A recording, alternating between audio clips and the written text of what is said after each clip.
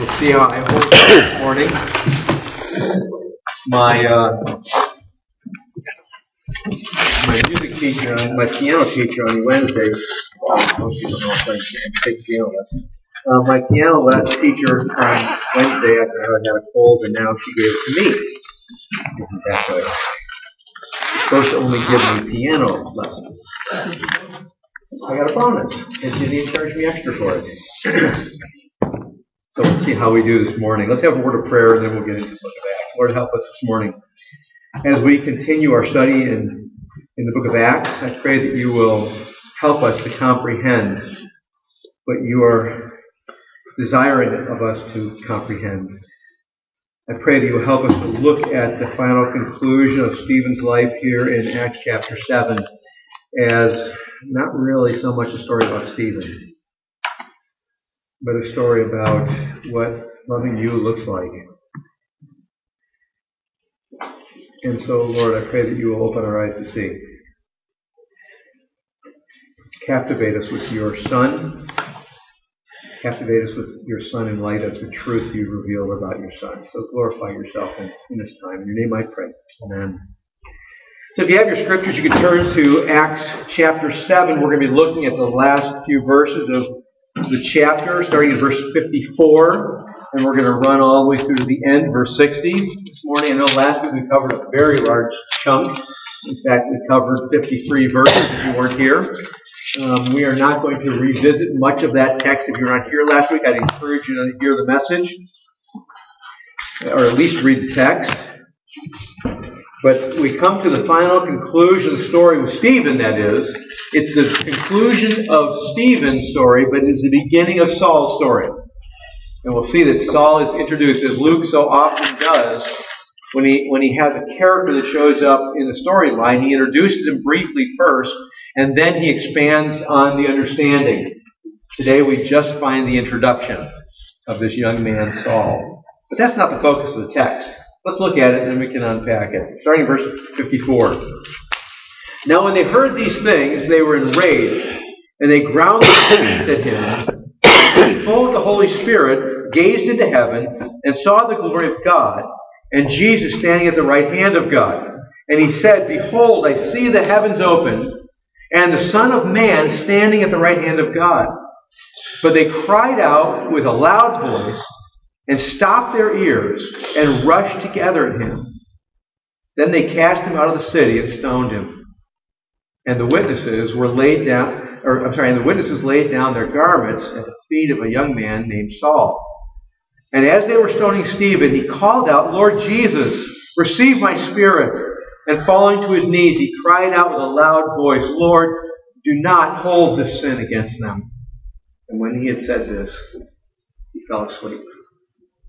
A lot of things can be said in these short verses, this short section of verses, and we're going to try to identify all of them. I'll be in danger, as Rusty and I have talked today, of chasing rabbit trails. We're going to try not to. But if I could just give you a central thesis of this study, these last few verses of the book of Acts chapter 7, it is this. Acts chapter 7 is a study in contrasts. In fact, it's one of the more striking contrasts in the Scriptures you will find. There's a lot, if you've been around me long enough, I'm always talking about contrast in the Scripture, because God does that over and over and over again, establishes contrast. You have an establishment of dramatic contrasts in this text. Multi-layered contrasts. And we're going to try to see them this morning as we work our way through. There's also some other pieces and bits and pieces in the text that we want to recognize as well that'll enhance our understanding of the text. I know we know the text. I know we know the story. We know the conclusion of the story. This section probably better than the rest of it. But even so, I think there's a lot we can gather or glean out of the text. Starting in verse 54 again. Now when they heard these things, they were enraged, and they ground their teeth at him. I want to stop on that verse 54, for a second, and jump over at the same time, verse 57. But they cried out with a loud voice. So in verse 54, we have the statement, and when they heard these things, they were what? Enraged or furious, right? And verse 57, but they cried out with a loud voice and stopped their ears and rushed together at him. It's an interesting statement about people. And by the way, just by background, what do we have? What group of people do we have here? We have two groups of people. Now there may be a smattering of others in here. We have two groups of people that are being described in verse 54 and verse 57. The two groups of people, actually three groups of people, with the one group, the second group is kind of small, so I said only two, there's really three. The first group, which is probably a pretty sizable group, would be the Hellenized Jews, right? The Hellenistic Jews that we talked about all the way back in the beginning of chapter 6. The Hellenized Jews, okay? The second major group would be the Sanhedrin, or the council. And then there's a third group. We don't know how big they are, but they certainly aren't on center stage. And that is the group that the Hellenized Jews instigated. Remember that? The Hellenized Jews instigated in order to get the council involved in the whole process. I didn't say this before, but when we were studying that section, but most likely, if the Hellenized Jews had gone to the Sanhedrin themselves, that the Sanhedrin would probably said to them, well, you know what, if you're going to dance, you got to pay the band. Right? Because the Hellenized Jews were claiming to be believers. Well, if you're going to dance, you got to pay the band. But instead, what they did is they incited Jews who were not Christians to get all worked up over it. And then those Jews who were not Christians went and told the council, so the council then got involved. So you have those three groups of people. We don't know how big the group were that got riled up by the Hellenized Jews.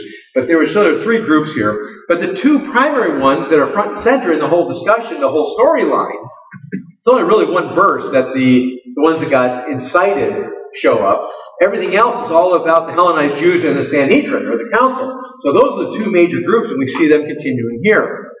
So when you see in verse 54, now when they heard these things, they were enraged. You got to understand, it's probably all three groups, but primarily Luke is focusing in on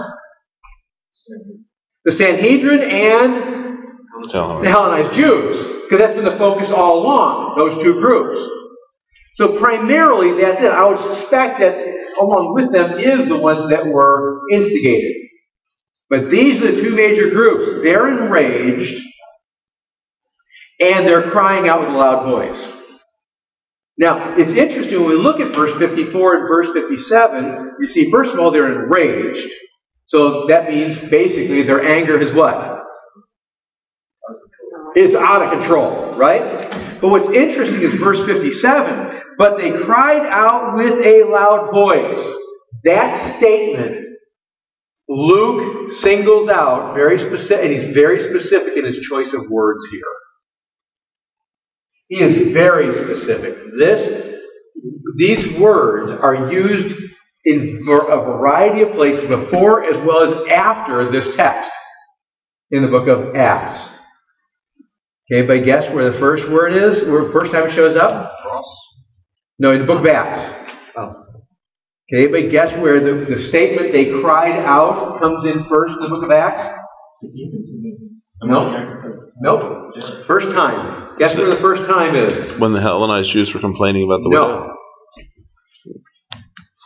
It's Acts chapter 2.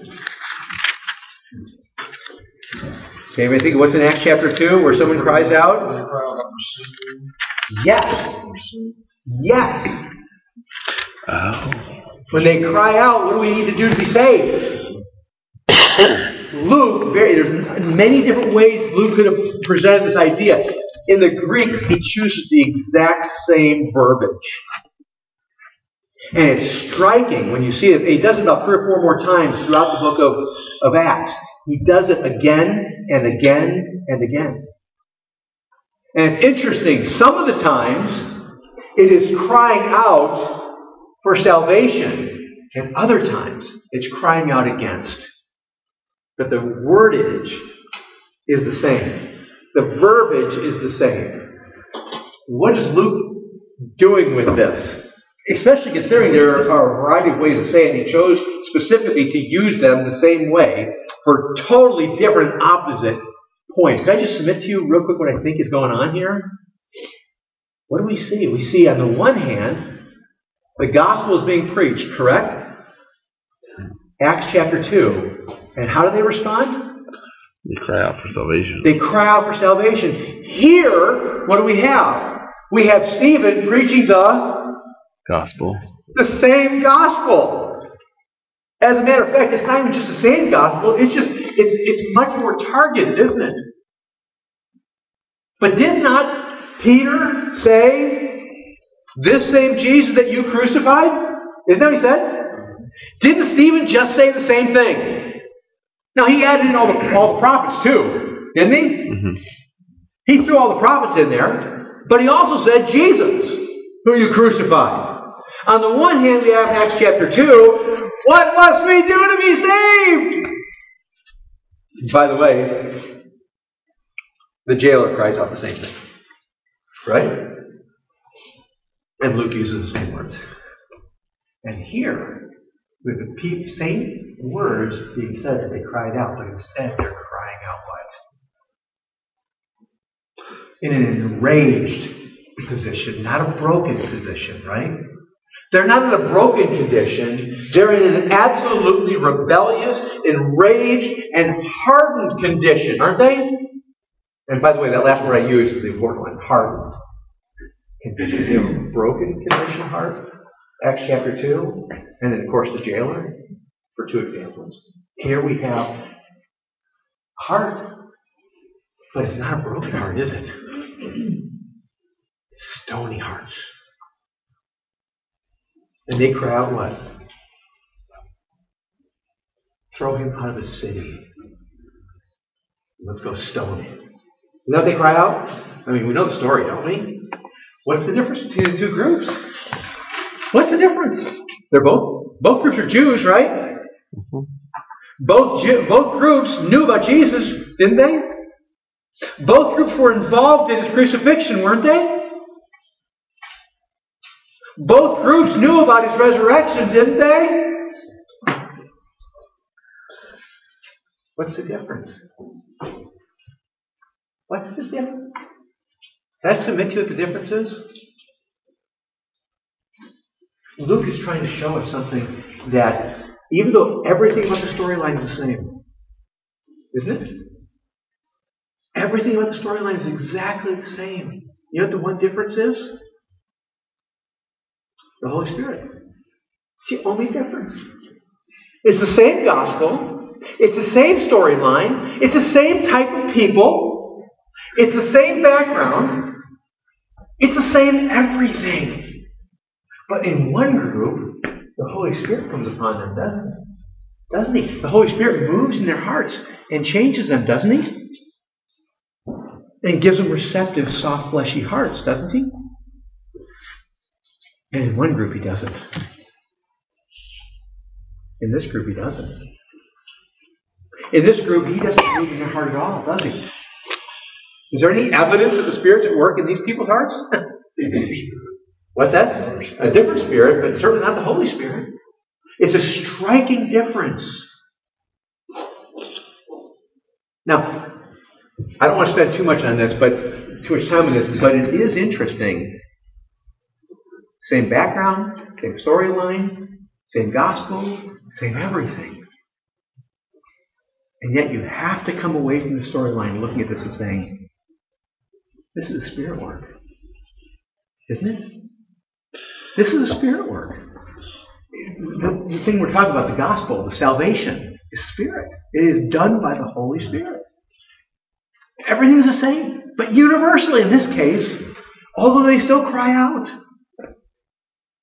they cry out in anger and in enragement because the Holy Spirit's not working them. This folds back all the way. You're going to say something. Sounds like it reminds me of when they were crying out, "Crucify him," about Christ. Same thing. It's Absolutely. the whole group. Exactly. Right. Same thing. The other thing I want to point out with this part we're talking about right here is, on the one hand, we have the previous group, and here we have this. Boy, my mind. You ever have just everything go south on you? I can't remember what the other thing was I want to point out. It just disappeared on me. It's part of verse 57. I remember what I was saying. Thank you. See? Thank you, Lord. Remember when we were back in the Gospels? And we talked about coming in contact with Jesus, what? It demands a response. Remember that? When you come in contact with Jesus, it demands a response. You cannot come away unchanged. Remember we talked about that? How many times did we talk about that? Ad nauseum almost, right? It really wasn't, because you never get it enough, right? But you get my point. We talked about it a lot. Here we have this amazing picture, this amazing example, both in Acts chapter 2 and end of Acts chapter 7. You have one group of people, they come in contact with Jesus by the Spirit, and they cry out, what must we do to be saved? In end of Acts chapter 7, they come in contact with Jesus, and without the Spirit, they don't go away indifferent, do they? Right? Do they go away indifferent here? They weren't enraged before this, were they? There's no evidence they're enraged. But when Stephen says what he says, they become enraged. And they continue to be enraged. And by the way, if you don't get that, it's very purposeful that Luke introduces Saul to us, because he's enraged, isn't he? We know the storyline. Until when? Chapter 9. When he what? When he comes in contact with Jesus and the Spirit opens his eyes to see. His spiritual eyes. Although he blinds him physically, he opens his spiritual eyes to see. And when he does, he cries out. You get the point, right? You can't come away from being in contact with Jesus being unchanged. It's the biggest thing that I think is troubling about at least one of the biggest things is troubling about the non-persecuted church world today, is how we can be supposedly in contact with Jesus and be unchanged by it.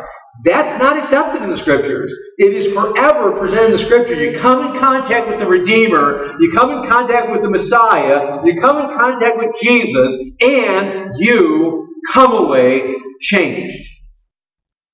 And continuing to change. That's exactly what happens. That's what we see here.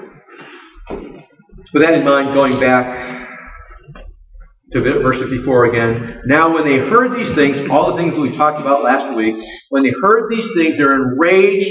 And how enraged were they? They ground their teeth at him. I don't know about you, but I've never been that enraged. I don't think.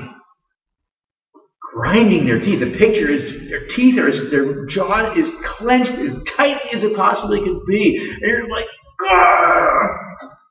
They are ticked. You get the sense? I don't even know how else to describe it. The picture is dramatic. But remember I said it's a study of contrasts? Verse 55. But he, being full of the Holy Spirit, does what? He gazes.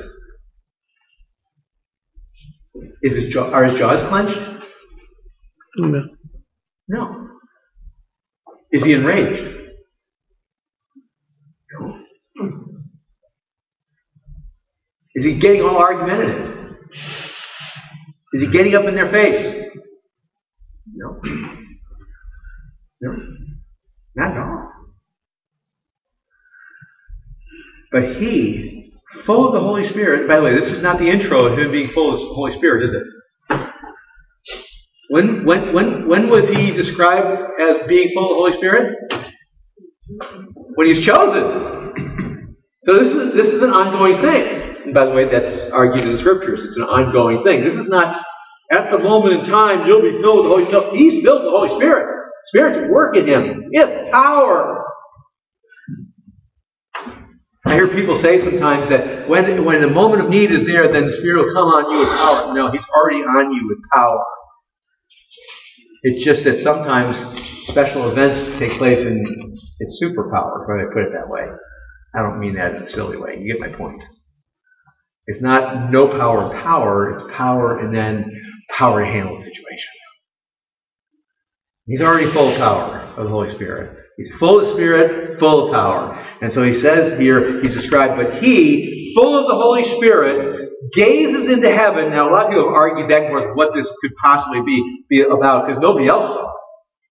There's no description of Scripture that anybody else in this section that anybody else saw that, right? There's a lot of argument about what that possibly could be. Do you see something physically? Or is it just spiritual? I don't know.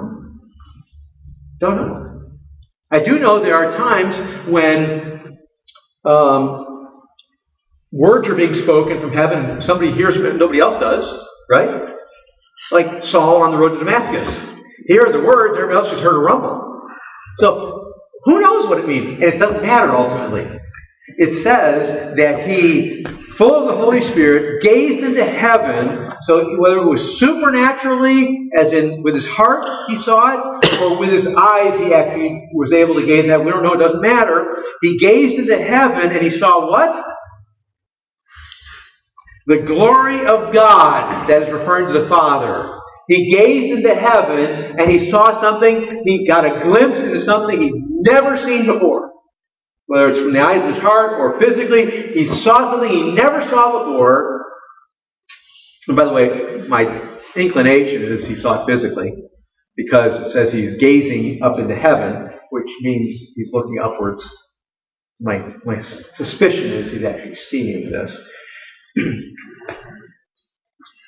Whether it's a vision or whatever. And he sees the glory of God, and he sees Jesus standing at the right hand of God. He sees his Redeemer. And he's emboldened. Could I use the term? He's enraptured. Isn't he? Everybody around him is hating him. They're screaming at him. They're gnashing their teeth. Grinding their teeth. They are as angry as they possibly can be. And he looks into heaven and sees the glory of God, and Jesus standing at the right hand of God. And then, if that's not enough, in his enraptured state, he speaks to these enraged people. Can I just pause and listen for a second before we get into what he says? Do you think that's boldness? Do you think we have a good picture of boldness here? What do you think? Nobody, only one person, thank you very much, Nikki. Only one person is agreeing with me so far. Thank you, two people. Do you get the picture of his boldness here? Even before we get into the actual words? Yeah, look at his boldness, but not because of his own boldness. No, it's Holy Spirit boldness. Absolutely. It's Holy Spirit boldness. There's no Holy Spirit timidity here, is there? It is absolute, Holy Spirit driven, Holy Spirit empowered boldness. And can I just submit this to you?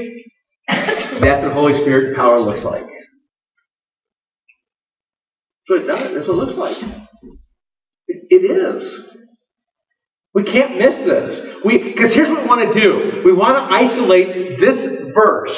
What happens next, verse 56, we want to isolate it to the uniqueness of Stephen and say, whoa, that was amazing. No, it shouldn't be. It shouldn't be. What happens in verse 56, when Stephen speaks up in the midst of a mob of people who clearly want him dead. And he speaks up to them and says something that will get him dead. Right? It will kill him. And he opens his mouth. And if you can picture it, they're enraged, which means they're yelling at the same time that they're clenching their teeth. This Stephen he's not saying, I see God. Is he? This is a loud, raucous occasion, isn't it? It's a cacophony of noise, of shouts. And in the midst of that, Stephen looks up into heaven, and then, I would argue, he screams it out so people hear it. It's boldness. Thank you, Tom. Holy Spirit boldness. What does he say? Behold, I see the heavens opened, and the Son of Man standing at the right hand of God. Woohoo! Now this passage, verse 56, is a lot more potent than you think it is. Because what Stephen just did in this short verse, when he said, I see the heavens open, and the Son of Man standing at the right hand of God. There's several things Stephen just said. First of all, he's referencing the book of Daniel chapter 7. And he's referencing Psalm 110. He's also referencing some things that Jesus said. But you see, in Psalm 110 and in Daniel chapter 7, there are several things that are stated by Daniel and by the psalmist. And the couple things that are stated is basically about the coming Messiah. That he is going to rule. And he's going to judge. And the Messiah is the Son of God. Now, Stephen uses the term Son of Man, doesn't he? It's the exact same term that is first introduced in Psalm 110. And Jesus references himself as Son of Man repeatedly. This is the only place, or at least the last place, in the New Testament where the Son of Man term is mentioned. For the most part, Jesus uses that term over and over and over again, although it shows up in the Old Testament. What does the term Son of Man mean? Well, Son of Man means that he is a couple things. Number one, Messiah. Okay, because he's going to come and become a man. Son of Man, Messiah. But it also has a very strong eschatological term or end times idea to it. Because Son of Man also refers to judgment. Which folds us into the Gospels. Because Jesus said to the people who were being rebellious, including the Sadducees, the Pharisees, and the Sanhedrin, he said to them, the next time you see me, I will be what? Maybe remember? Seated at the right hand of God. Yes, sir. He just moved resurrection right back into their face. Yes, he did. He absolutely did. But it's interesting because Stephen changes it here, doesn't he? What's the big change from Jesus' statement? He said to these group of rebellious people, next time you see me, I will be seated at the right hand of God. Here he says what? Standing. It's an interesting change that Stephen makes. Why did he change that? Obviously the Spirit had to change it. Why did he change it from seat and stand? Does it just go equality? No. He's standing in this text with a picture of welcoming. Yeah. Seated is judgment. Welcoming Stephen. Welcoming him.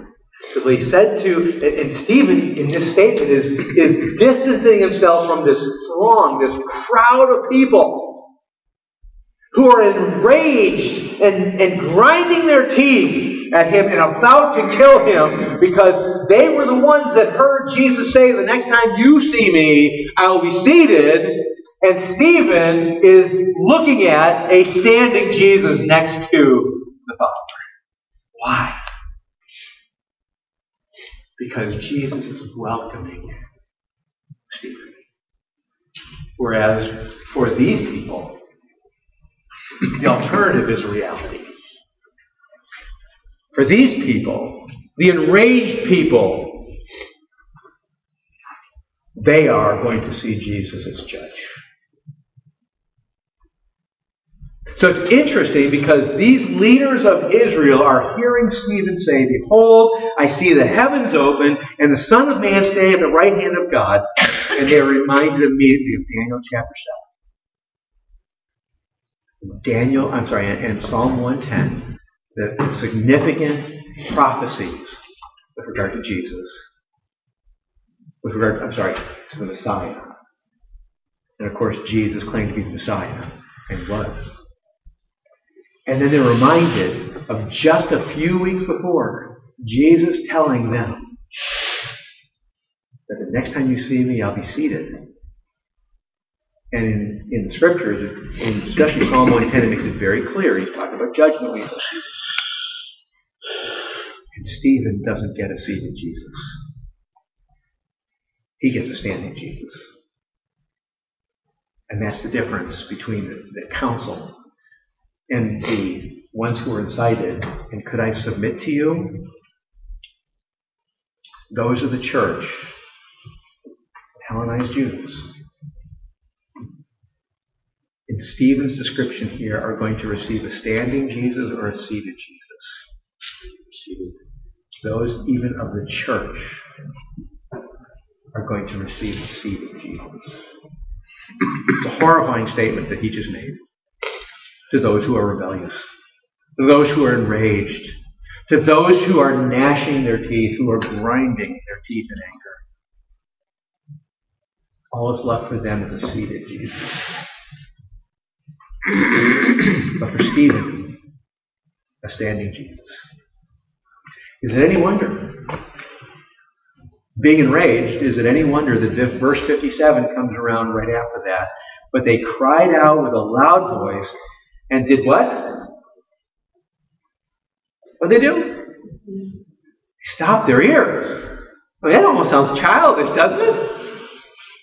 But it's real. That's right. I mean, if you don't believe that, if you don't understand that description, can I just submit something to you? If you don't understand that description, you've not been evangelizing.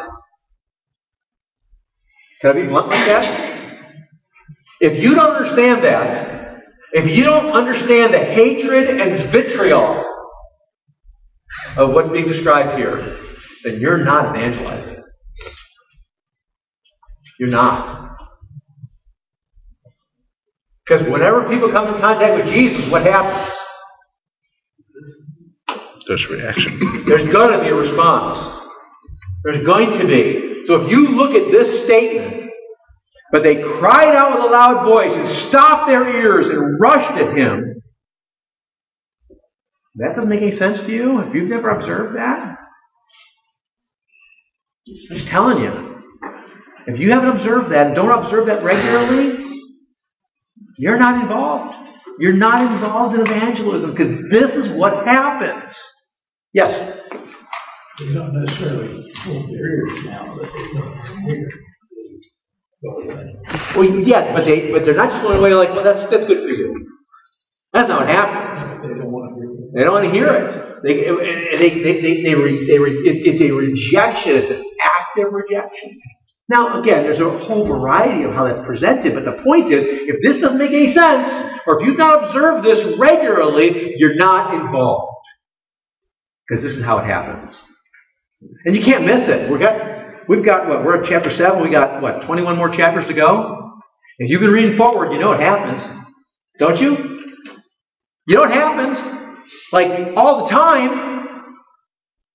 And by the way, if you read past the book of Acts, chapter 28, into Romans and following, what do you discover? It happens regularly, doesn't it? You bet it does. It's the regular occurrence. And by the way, if you get past Revelation chapter 22 and start reading church history, guess what you discover? It happens. It happens.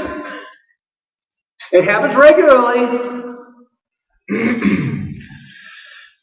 You know, it's interesting. We kind of almost idolize those 7 that were killed by the Auca Indians, don't we? That's supposed to be regular. You realize that? That's supposed to be common. No, maybe not killing all the time, but the hatred. Jesus said what? They hated me, so of course they're going to hate you. Hate you? It sounds to me like it's supposed to be kind of common. What it sounds like.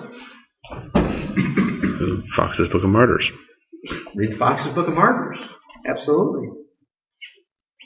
But they cried out with a loud voice to stop their ears, and they rushed the idea is they rushed as one person at him. It was like almost they were being moved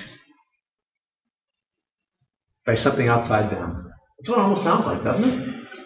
The mob all at once just all rushed him and did what? Verse 58. Then they cast him out of the city and stoned him. Now, can I just say this real quick about verse 58, what we just read? So they cast him out of the city and stoned him. You know what they're doing? They're following the Old Testament law. That's what they're doing. They're following the Old Testament law. Yes. They accused Stephen, did they not? Remember the accusations about the temple, and about Moses and the law? And what he's basically shown is that they weren't wrong on the accusations. It's just they missed the one major part of the accusation. That was what? That Jesus came to fulfill it all, right? Absolutely. He came to fulfill it all. So they're fulfilling the Old Testament law that says what? You take him out of the city and stone him. And so that's exactly what they do. But what's interesting is what comes next. And the witnesses laid down their garments at the feet of a young man, Saul. And what's interesting is not Saul there. Saul is merely an introduction. What's interesting, and the witnesses, by law, who's supposed to throw the first stones? The witnesses. The witnesses. In this case, who were the witnesses? The accusers, but who are the accusers? The Hellenized Jews. The Hellenized Jews. If you follow through from 6 all the way through, the witnesses, not the ones that came firstly because they were incited, they're secondhand, right? They didn't observe that the Hellenized Jews incited these people to go and tell. So the witnesses are the Hellenized Jews. The people who are part of the church are now doing what? Throwing the first stones. They are laying down their garments at Saul's feet and throwing the first stones.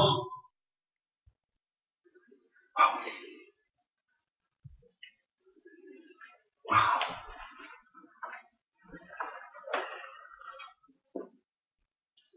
Boy, that escalated fast, didn't it? Yes? Who's the laying down of the garments? Good question. They take the garments is the outer garments, and they would take off the outer garments so they could just pull back and throw real easy. It wouldn't snag them. They'd take off their garments so they could be. Whenever they're doing hard work, hard physical labor, they take the garments off so they could go and throw it. And so they laid them at Saul's feet just so he could keep track of them, keep them out of the way. Okay, I don't have to symbolize it. No, it's just to keep them out of the way. And that way they could grab them. Because they're running back and forth grabbing more stones. They don't have pre-organized. This is not a planned thing. So they don't have planned piles. Nobody went out ahead of time and piled stones up and planned. So there's stones everywhere in Israel. Don't get me wrong on that. But they're running back and forth grabbing more stones, putting them up, throwing, going back. So they put them all in one spot, keep them out of the way so people weren't tripping over their gloves. That's what it is. But the Hellenized Jews seemingly are the ones that are throwing the first stone. Boy, that escalated fast. And boy, did that go south fast. Here are people that are of the church. Are doing what? Killing the first martyr of Christ in the New Testament. Interesting how that works out. And of course, as I already said, there's Saul is being introduced, who eventually will become Paul. It's appropriate that we see him mentioned here. We'll pick up on that starting in verse 1 of chapter 8. Jumping down into verse 59, and as they were stoning Stephen, he calls out and curses the people who are throwing stones. Is that what you see? No. And as they were stoning Stephen, he calls out what? Lord Jesus, receive my spirit. Does that sound familiar? Same thing Jesus said. Same thing Jesus said on the cross. Can I just submit to you?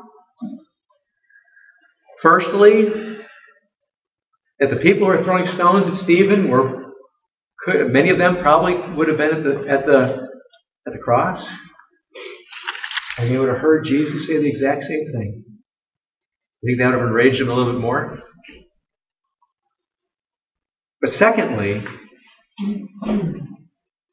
I would submit to you that when Stephen cries out, Lord Jesus, receive my spirit, you know what? I mean, that's a really wild statement, isn't it? I mean, wouldn't you put yourself in Stephen's shoes? Wouldn't you just be spending your time ducking and trying to hide and cut and cover and trying to protect yourself? Wouldn't that be the natural way?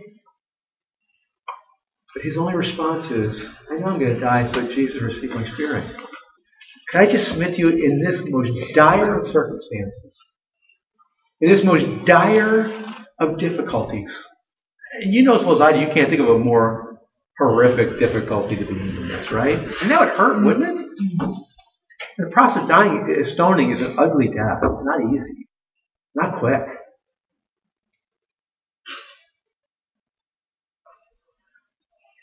As a matter of fact, most people who stoned historically, most people who, not were stoned, but most people who did the stoning, they wanted it to last as long as possible, so they'd throw smaller stones versus bigger ones. For the most suffering.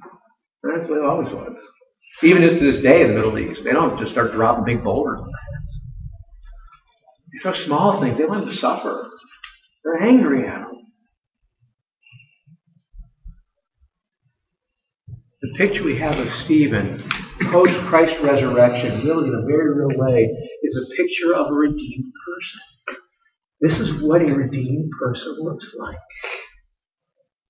It's what a redeemed person responds to persecution.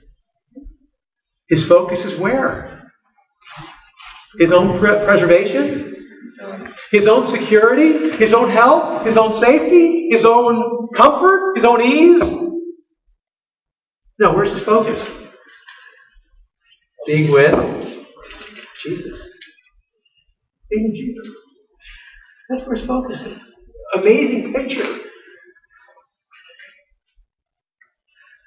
Someone who is full of the Holy Spirit. His focus, his emphasis, his longing, his desire is clearly to be with Jesus. Verse 60, then he falls on his knees. And could I just submit to you, his falling on his knees is not because he's bowing down to pray. It's because he's being pummeled. He's being knocked down. He falls to his knees and cries out with a loud voice. Again, quoting Jesus, right? And, by the way, quoting the Old Testament, Lord, do not hold this sin against them. Not quoting, but paraphrasing the Old Testament. Lord, do not hold this sin against them. Interesting statement that Stephen makes. And here's why the second statement is really, really interesting. Because the statement that Jesus made, right? Remember? He's on the cross. And he cries out to the Father. He says, do not hold this against them, right? Father, forgive them for what? They don't know what they're doing, right? Does that mean, we talked about this before, but just by follow-up or by repetition or reminder, does that mean at that point in time they were forgiven? The answer is no. They were not forgiven when Jesus cried that out. That was a prayer to his heavenly Father. Forgive them, for they don't know what they're doing. But in the crucifixion scene, when Jesus cried that out, he then died shortly thereafter, was buried, and 3 days later rose from the dead. Correct? And then 40 days later, he ascended into heaven. Correct?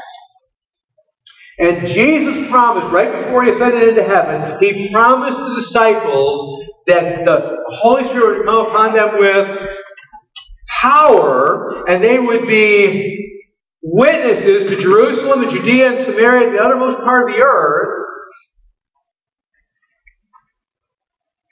And then the Spirit came upon them with power, Acts chapter 2, and they got up and they preached Christ and Him crucified, did they not?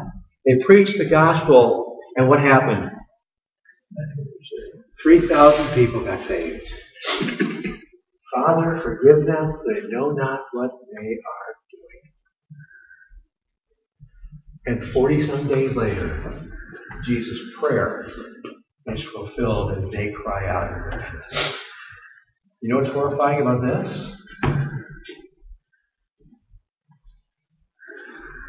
5 chapters later, Stephen is being stoned, and he cries out in this prayer as he's being pummeled to death. He cries out, Lord, do not hold this sin against them.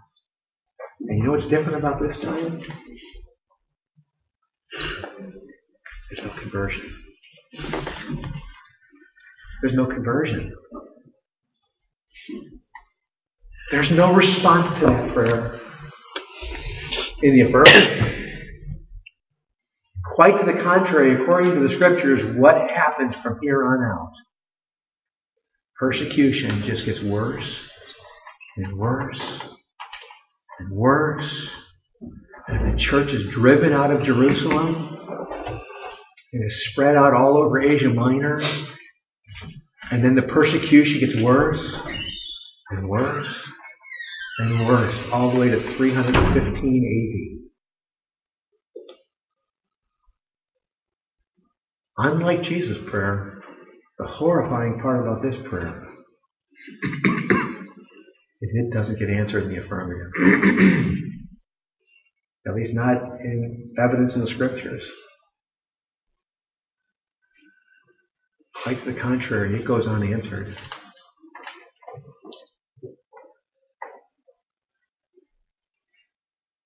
Except for Saul. Except for Saul. Which we'll find in a later chapter, chapter 9. In fact, I would submit to you that Stephen's prayer was only effective for Saul. It is stunning to see, especially when you fold in these people of the church who are stoning Stephen first. There is no evidence that these people who rebelled against the truth of the gospel ever repented. Which kind of sounds a lot like Hebrews, doesn't it? Doesn't it? There no longer remains a sacrifice for sins, Hebrews chapter 6. Watch out today while it's still today, lest you get a cold or hard heart. Stunning to see how quick it happened, isn't it? Stunning to see how quickly it happened. To the point that they're stoning the deacon of the church, who's full of the Holy Spirit. But someone who is not part of the church, quite to the contrary, Saul, the Lord moves mightily and he is redeemed. Powerfully redeemed. In answering Stephen's prayer. The Father answering Stephen's prayer. And then the passage concludes right after that by saying, and when he had said this, he fell asleep. It's an interesting statement. And we don't spend a lot of time on this, but it is interesting, concluding the story, and then he fell asleep. Kind of an interesting way to put it, isn't it? He died. It is a euphemism. But I think it's more than just a euphemism, though, Tom. It's a very peaceful euphemism for such a violent death. Yes, it is stunningly peaceful for such a violent death, isn't it? But the picture is not one of, by the way, if I say it, I'm not talking about soul sleep. Just want to clarify that. We're not Jehovah's Witnesses. Not soul sleep.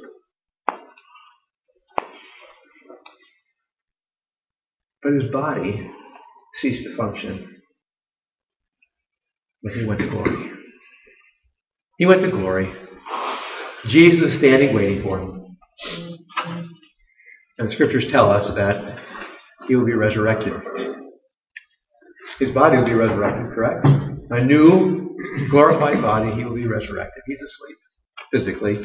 Physical. Oh, but he spiritually is not. He was with his Redeemer who stood waiting for him, anticipating his arrival. And that's the same Savior for you and I if we're believers. You realize that? This passage is so encouraging. The next time, can I just say this? The next time we're intimidated by an unsaved person, the next time we fear Stephen. Right? And when we say Stephen, we're not talking about Stephen, right? Holy Spirit working in Stephen. Next time we're like, I don't know if I should say it. Stephen. Holy Spirit working in Stephen. Holy Spirit with power. Next time we fear, what's waiting at the end if we're believers? What's waiting at the end? Christ. Standing to receive his own. What is there to fear? Can I just ask a real simple question? What is there to fear? What can man do to you? What's the worst that man can do to you? Make you see the Redeemer earlier. Yes! Just usher you into the Redeemer's presence. That's the worst that the unsaved world can do to you and me. You can't even do that apart from God's. Even that is by God's plan. It's a stunning perspective we have here in the story, in the conclusion of the story with Stephen. The boldness we see, as Tom said right in the beginning, is Holy Spirit-powered boldness. It's not because Stephen was such a great hero in the story. It's because he's full of the Spirit. With power. This is what happens. And for Stephen, what fear did he have? If God is who says he is, and if Christ accomplished what he said he accomplished, what do we have to fear? Right? What do we have to fear? My goodness, what does the world have to offer us? Because that's why we fear. We fear what we may lose with regard to what the world has, right? What does the world offer us? In comparison and contrast to the Redeemer. My goodness. It's a beautiful study in contrast here. But the horrifying part of the contrast, the horrifying part, is the crying out for all the wrong reasons. We're either people who are crying out to God, or we are people who by default are crying out against Him. And I would present to you, as I said before, just like we see here, I would present to you that in today's church, just like every other day, every other age, there's a whole lot of people in the church who, given the opportunity, would do the exact same thing the Hellenized Jews did. And are doing that. Maybe not to that extreme, but are doing that. And when we stand up for Christ, you know what? They will do that for us, to us. And our response is to, as Stephen did, do what? Look to Jesus, the author and perfecter, who for the joy set before him endured the cross, despising the shame, and is seated at the right hand of the Father. Amen? And so that, Hebrews 12, so that we do not what? Lose heart. It's exactly what the writer of Hebrews says. So friends, as we go from here after singing this morning, let us fix our eyes on Jesus so that we do not lose heart. This world has nothing to offer us. Safety and health and security and wealth and fame and all the rest have nothing to offer you. We see what the final conclusion of all that is, don't we? Being angered, enraged, and grinding teeth. And by the way, I didn't say this. I'll just throw this out and I'll close. It is interesting that the text describes, that Luke describes that their teeth, something about their teeth, right? What did he say again? They were enraged and ground their teeth. Did that catch your attention at all? When I said that, I didn't talk about it much. There's another place in Scripture that talks about that, doesn't it? No. Yes. In hell, they will do the same exact thing. They will be enraged, clenching and grinding and gnashing of teeth for eternity. Oh, what a joy it is to know Jesus. Oh, what a joy it is to know that we don't face that final judgment and condemnation. Second death. Amen? Amen. What a blessing. But that only comes by the power of the Holy Spirit. Let's pray. Lord, help us.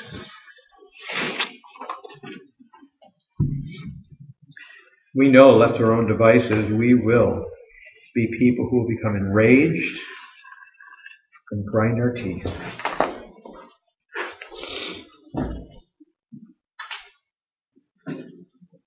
But Lord, Lord, we ask that your Spirit will work mightily in us. That your Spirit will bring Holy Spirit boldness, so that the love that we have for you will be such love that the love of Christ will control us. And because we know the fear of the Lord, we will persuade men. Change our hearts. Because they are the only two contrasts. And so, Lord, glorify yourself in us, personally and corporately. In your name I pray. Amen.